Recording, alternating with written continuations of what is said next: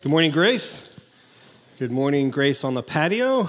Good morning, Grace at home. We're glad to have all of you. I'm sure I'm not the only one whose heart is heavy from just what's going on around the world today. So let's open praying for that, as well as praying that the Lord will help us to focus on God's word. Father, Son, and Holy Spirit, as the news has poured in, particularly from Afghanistan, of the needs of your people, and just people generally, obviously, God, we pray that you will comfort. We pray that you will be at work in ways that we can't understand. In fact, this is one of those moments I feel that we don't know what to pray, but we have the Spirit who can turn our groans into something before the throne. And so we're grateful for that, and we pray for peace, peace on earth. And in Haiti and in countries where there's civil war, like Ethiopia, and so much sin, so much evil, so much need for peace, and for the Prince of Peace, who we're going to be looking at today, to come back and complete the work that was started through the cross and the resurrection. So, oh Lord, come quickly. Cause us to take peace in the fact that we follow a conquering Lord, even in these times when we don't understand. Give us the Spirit now as we open your word. Our task is futile without his help. In Jesus' name we pray. Amen. All right, so we are continuing our trek through Luke. So if you have the Bible with you, hopefully you do, we're going to be looking at Luke starting in chapter 4 and moving into chapter 5. The big theme of the morning is the miraculous catch of fish, but as we read it and look through it, I think we're going to see that the passage is moving quite quickly to the miraculous event of the catch of the fish is there to push us along to something that comes after. So let me read the passage, and then with the Lord's help, we'll jump in. Starting in chapter 4, verse 42, and we will read through 11 of chapter 5. There are Bibles in the back. If you want to jump up and grab one, feel free to use your phone, however you would like to follow along. And when it was day, he departed and went into a desolate place. And the people sought him and came to him and would have kept him from leaving them. But he said to them, I must preach the good news of the kingdom of God to the other towns as well, for I was sent for this purpose. And he was preaching in the synagogues of Judea. On one occasion, while the crowd was pressing in on him to hear the word of God, he was standing by the lake of Gennesaret. And he saw 2 boats by the lake, but the fishermen had gone out of them and were washing their nets. Getting into one of the boats, which was Simon's, he asked him to put out a little from the land. And he sat down and he taught the people. I'm going to put my glasses on after 2 mistakes of reading. He sat down and taught the people from the boat. And when he had finished speaking, he said to Simon, put out into the deep and let down your nets for a catch. And Simon answered, Master, we toiled all night and took nothing, but at your word I will let down the nets. And when they had done this, they enclosed a large number of fish, and their nets were breaking. They signaled to their partners in the other boat to come and help them, and they came and filled both the boats, so they began to sink. But when Simon Peter saw it, he fell down at Jesus' knees, saying, Depart from me, for I'm a sinful man, O Lord. For he and all who were with him were astonished at the catch of fish that they had taken. So also were James and John, sons of Zebedee, who were partners with Simon. And Jesus said to Simon, Do not be afraid. From now on, you will be catching men. When they brought their boats to land, they left everything and followed him. There's one particular part of this passage, as I've been sort of immersing myself and meditating on it leading up to this, that it's just been ringing in my head. It's as if it's been ringing in my ears. I've had many conversations with many of you who have the same thing that I have some ear ringing. I've had it for almost 10 years now. It's basically constant. But my brain, thank the Lord, tunes it out sometimes. But I know what it's like to have something sort of ringing. And the last verse of this passage has been ringing in my head all the few weeks that I've been staring at this passage. They brought their boats to the land. They left everything and followed him. And the reason that's ringing probably is, for me at least, it initially asks a question of me. Are you willing to leave everything and follow Jesus? And that's been a haunting question for me. It's actually kept me up a couple of nights of, have I gotten to the point in my mid-40s that I'm so comfortable with the way that I live life that I am no longer capable or willing to leave everything to follow Jesus? And this is accentuated. This very week, that the news of this week has made this question just ring even more in my ears. The news of Afghanistan. See, I have a friend from seminary that I have lost complete contact with, that the last I had heard of him, he had moved to Afghanistan 20-some years ago to be a missionary. And I have no idea he ever made it there, much less if he might still be there.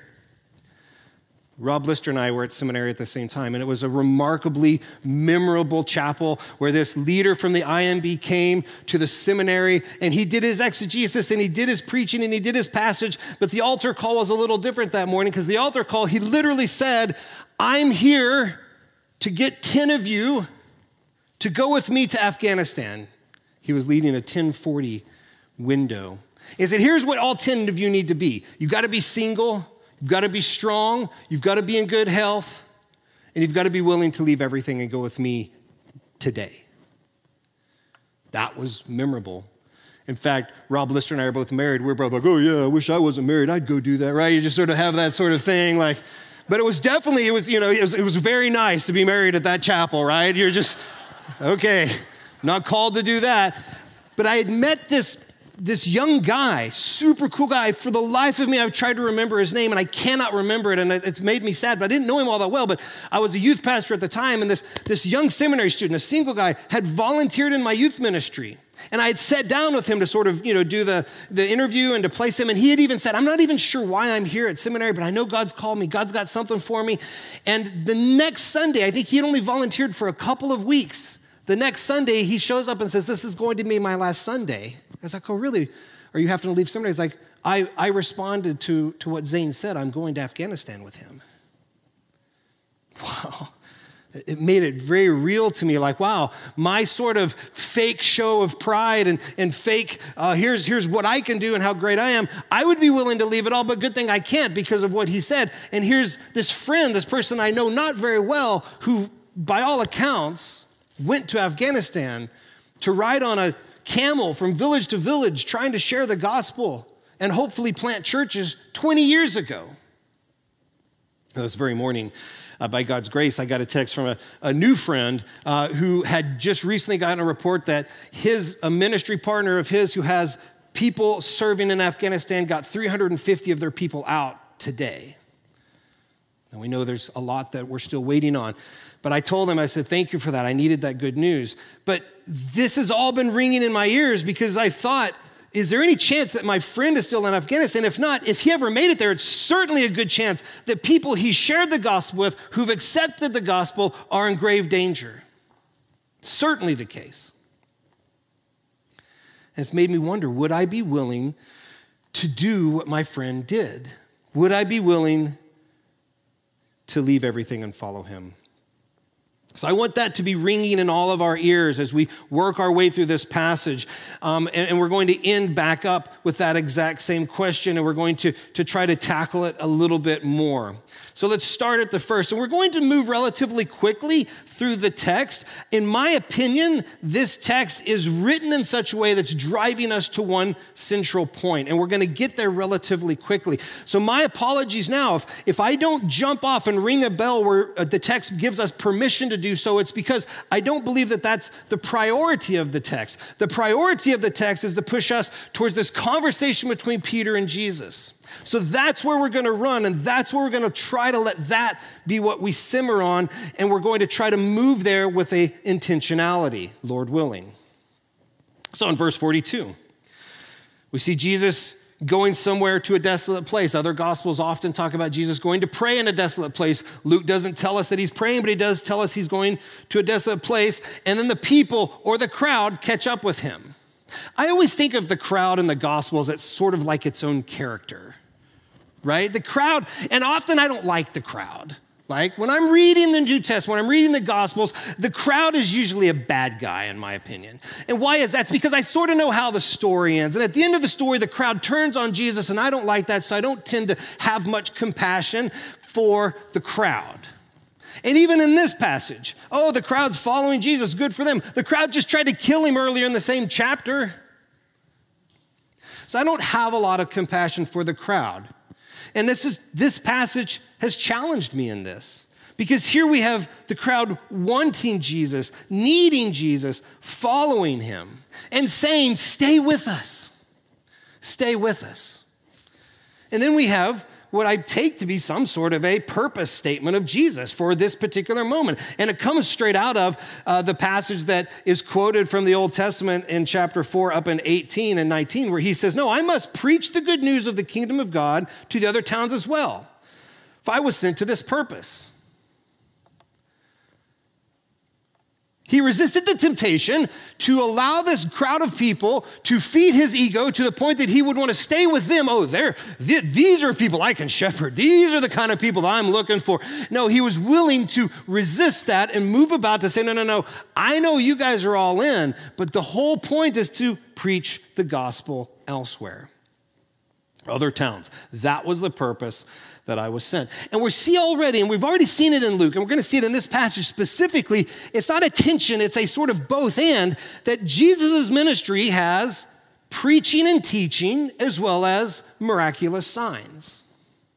And as I started thinking about this, the Lord, I think, helped me to think through, I think some of us enter these sorts of passages tending to sort of gravitate towards one of those two things more than the other.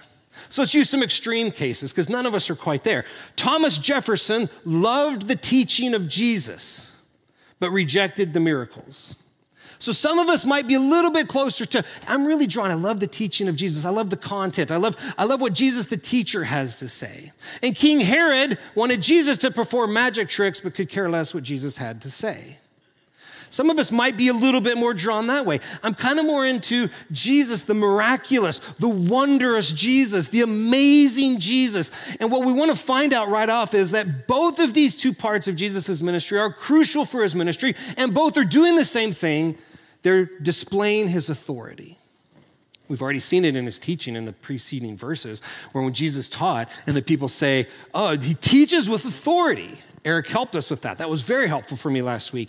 And now we're going to see, we've already seen his miraculous events as well. In fact, I'm prone, in my negative attitude towards the crowd, I'm prone to think, well, the only reason the crowd wants anything to do with Jesus is because of the miracles. But this passage actually beats that out of my head. Look at verse 5. Kenny already sort of pointed to this on one occasion, while the crowd was pressing in on him to hear the word of God. The crowd is hungry for the teaching. The crowd is hungry for what Jesus is preaching. The crowd recognizes they need this news about the gospel.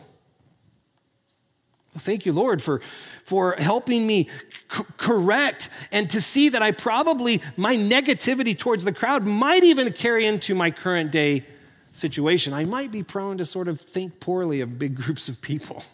Maybe, I'm sure none of you are like that. Maybe I'm the only one that's like that.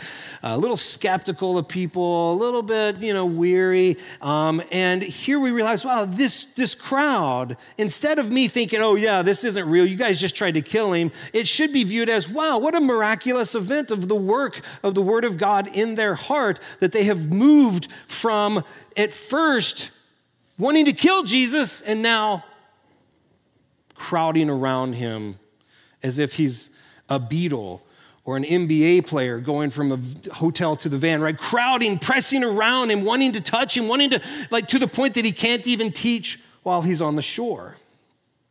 The crowd is pressing in around him to hear the word of God.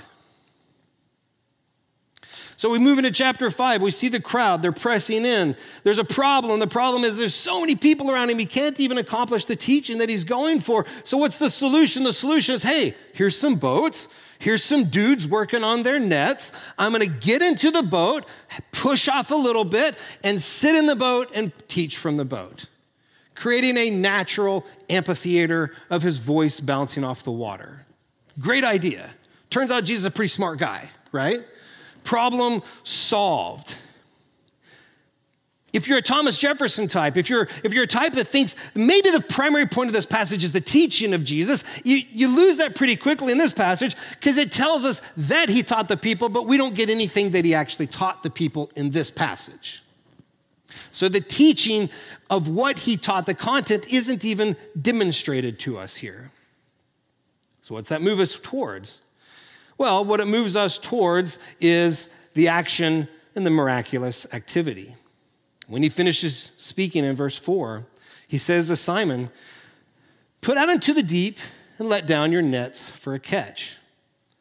Simon answered, "Master, we toiled all night and took nothing, but at your word, I will let down the nets." There's a lot going on right here, right? Simon is a professional fisherman. Simon is good at his job. The carpenter's son is telling Simon where to put the nets. Even worse, really, the preacher is telling him where to fish. I spent the last week trying to think of analogies, professional analogies, those of you who are in work and in sales or accountants or whatever else. And the thing that kept coming back to my mind is that I grew up in a very non-urban, a rural area of Oklahoma.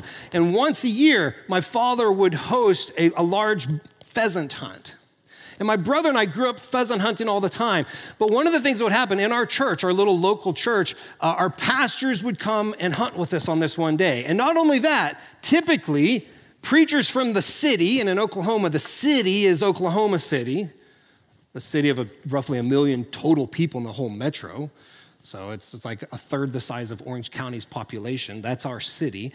But we would have sometimes the pastors of our local church would have friends from the city. I'm saying that very deliberately. They'd come up and they'd hunt with us. And my brother and I would just make fun of these preachers because they're fish out of water.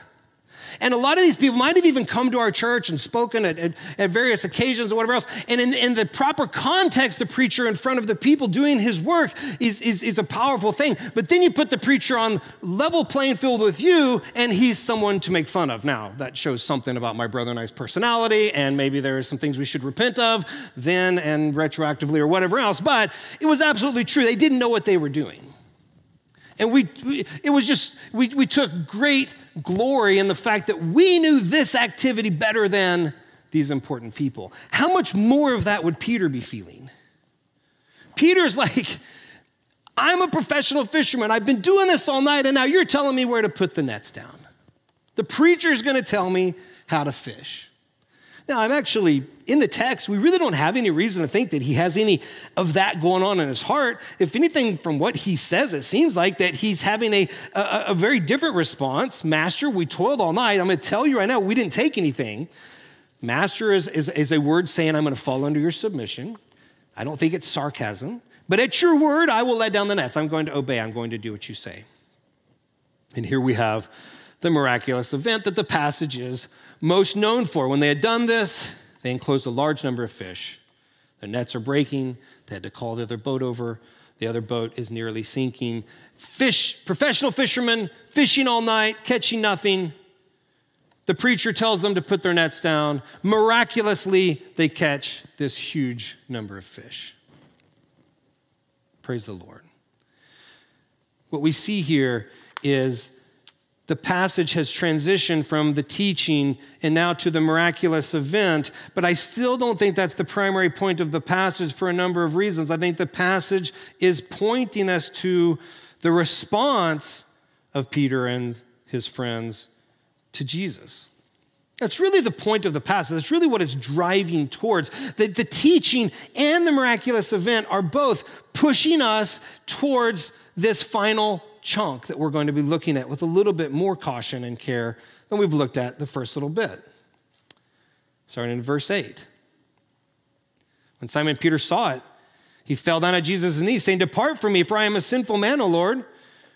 For he and all who were with him were astonished at the catch of the fish they had taken. So also were James and John, sons of Zebedee, who were partners with Simon. And Jesus said to Simon, "Do not be afraid. From now on, you will be catching men." The response of the whole group, it seems like, is the word that we get is astonished. But there must have been some fear mixed in, because Jesus' first response is, "Do not fear." So it's amazing. It's astonishing. It's almost frightening. They bump into the glory of Jesus. They get a glimpse of Jesus for who he really is. And the response, as it so often is in the New Testament, is not one of, "Oh, that's cool." And it's not one of, "Oh, wow, what can we do with this?" It's one of fear. Sometimes I think that even when I'm thinking about, I grew up singing this old, I guess it's a chorus, "Open our eyes, Lord, we want to see Jesus." And you say it over and over again like those old choruses. But it never really dawned on me that it might just be that when I see Jesus, my response is fear. Because if I see him in his glory, if I see him as he is, part of the response, not all of the response, because we're going to see Jesus' compassion, we're going to see Jesus meeting these guys where they're at, but at least a part of it is a reminder of the holiness, the otherworldliness, the entirely differentness of what Jesus is from us. That results in a confession from Peter. Not a confession like, it's not a conversion story, and we could try to manipulate the passage to do that with it. But really what it is Jesus has this encounter with Peter, and Peter's natural response is, "Depart from me, I'm a sinful man."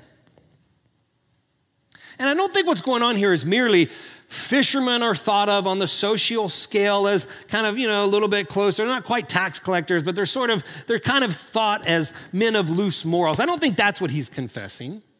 And I don't think he's confessing, "Oh man, I have murdered people, or I am a professional thief." I don't think that's what he's confessing. I think what he's confessing is a general stance for all of us of, compared to you, O Lord, I'm a sinful man. I'm a sinful person.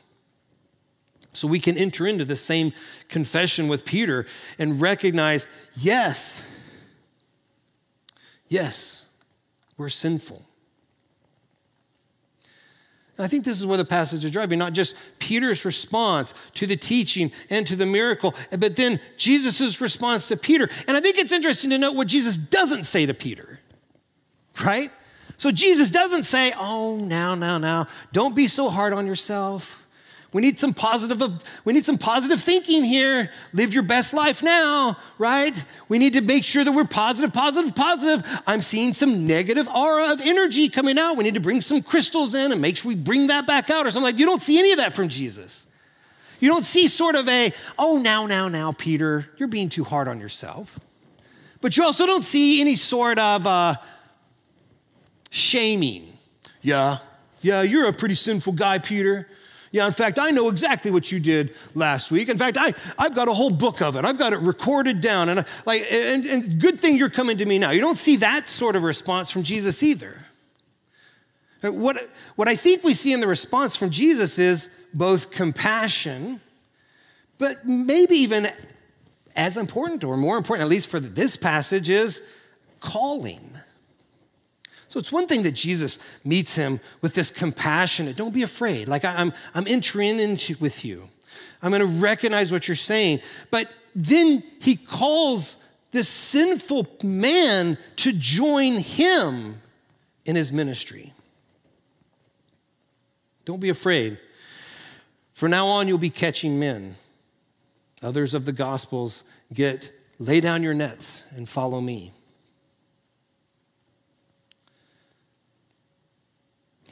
How do you see Jesus responding to you when you come to him in those moments of confession, those moments of brokenness, those moments of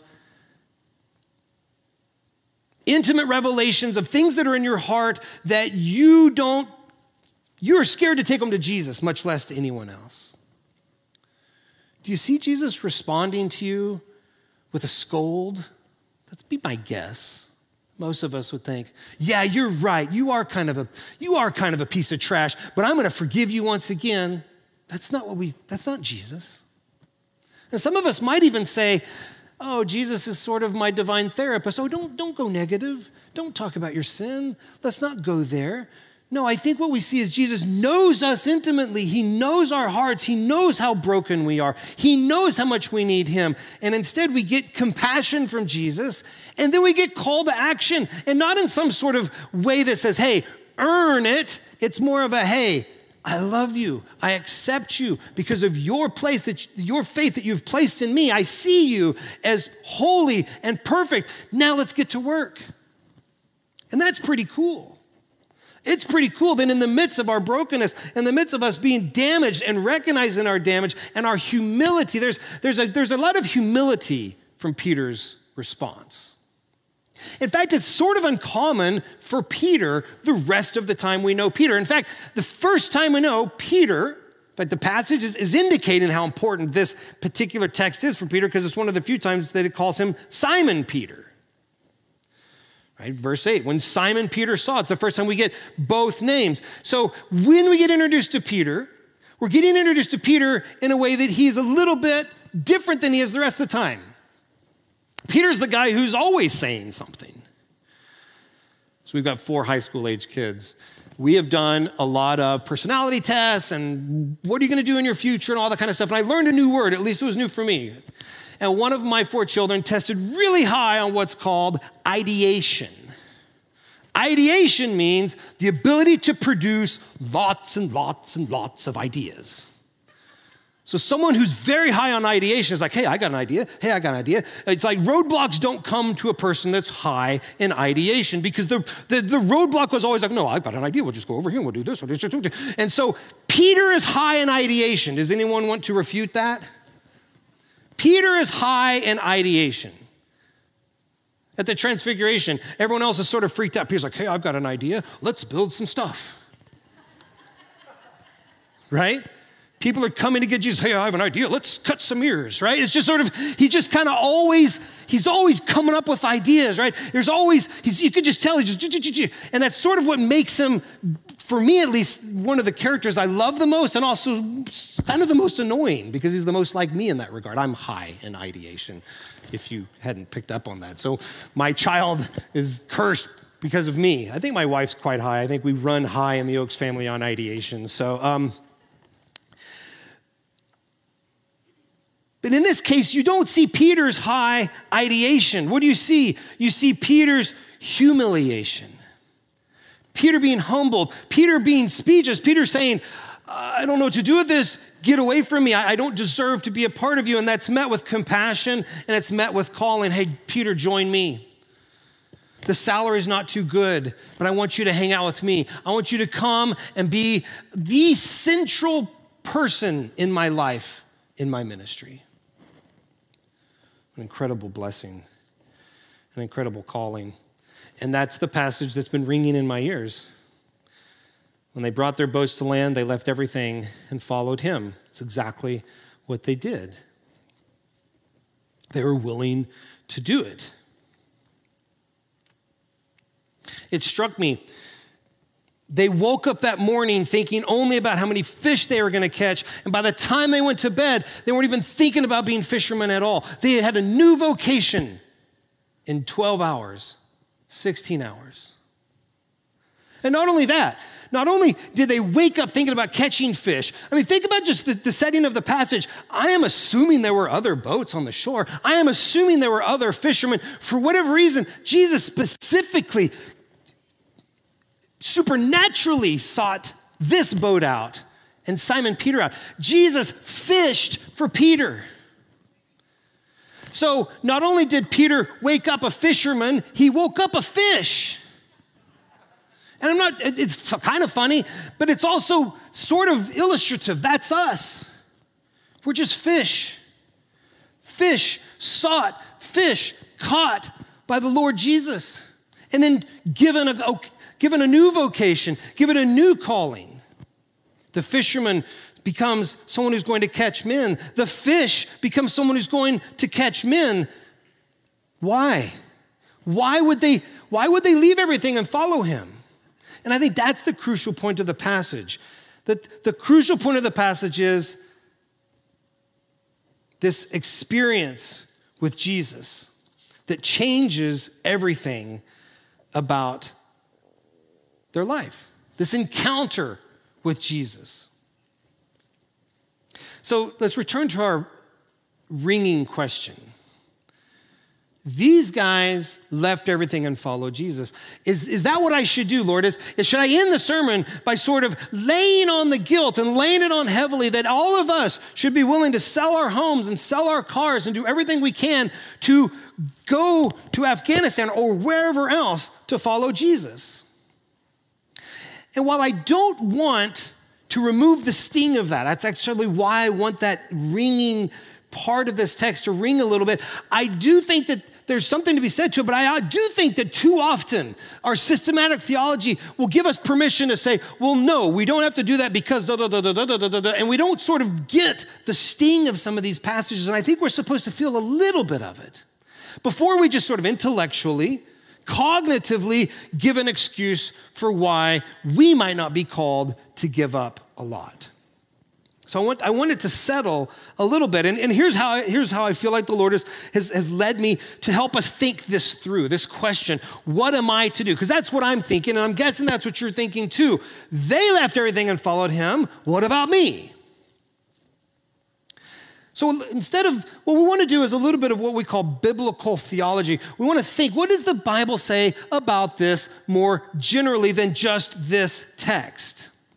And there's a lot of ways we could do that. We could go to the Old Testament, but in biblical theology, what you want to do is you want to start you take the lens out just a little bit wider. So let's just think about not even just the Gospels, let's think about the Gospel of Luke exclusively. And here's what we find in the Gospel of Luke, and we're going to point just to some of these and think about these. Not every person who has an encounter with Jesus in the Gospel of Luke leaves everything to follow him. As soon as I say it, we all know that it's true. But let's think about it a little bit more. The very next passage, if your Bibles are already open, Jesus cleanses a leper. The guy says, hey, if you will, you can clean me. Jesus says, I will be clean. And then Jesus charges him to tell no one and then says this, go and show yourself to the priest, make an offering for your cleansing, as Moses commanded it of proof to them. It doesn't seem, at least what we get in the text, that Jesus says, hey, you're supposed to be a fisher of men as well. It seems like there's a different calling for this leper than there is for the fisherman. And I think even more helpfully, following close along, we have two tax collectors in this book, both with very different callings, commands from Jesus. The first is Levi, verse 27, later on. Levi's collecting taxes. Jesus walks up, follow me. It's the same call to the fisherman. Leave everything, come with me. But later in the book, we have a very different charge to a different tax collector, Zacchaeus. Remember Zacchaeus? There's a lot of parallels to the two tax collector stories. The first is neither of them are doing much to attract the attention of Jesus, given that, I mean, Zacchaeus is in a tree, but there's just all the people are climbing around. The crowd is trying to get to the point that Zacchaeus has to climb a tree. In both cases, Jesus fishes for this tax collector. In both cases, the tax collector responds to this encounter with Jesus. In one occasion, Levi gives up everything to follow Jesus. In the other occasion, what does Zacchaeus say? Half of what I give, I'm going to give to the poor. And anyone else that I have defrauded, I'm going to pay them back. Does Jesus say, that's pretty good, Zacchaeus, but see Levi over there? He gave up everything. You're 50% as good as Levi. That's not what Jesus says. Jesus says, today's salvation has come. Different calling by the master. And isn't the master the one who gets to assign the calling? The master is the one who tells us where to go and what to do. And perhaps the story that helps with this the most is the story of the man who once has the legion of demons. Remember this guy? We're going to see him in a couple of chapters. He's out of his mind with demons. Jesus casts the demons out. He's then sane.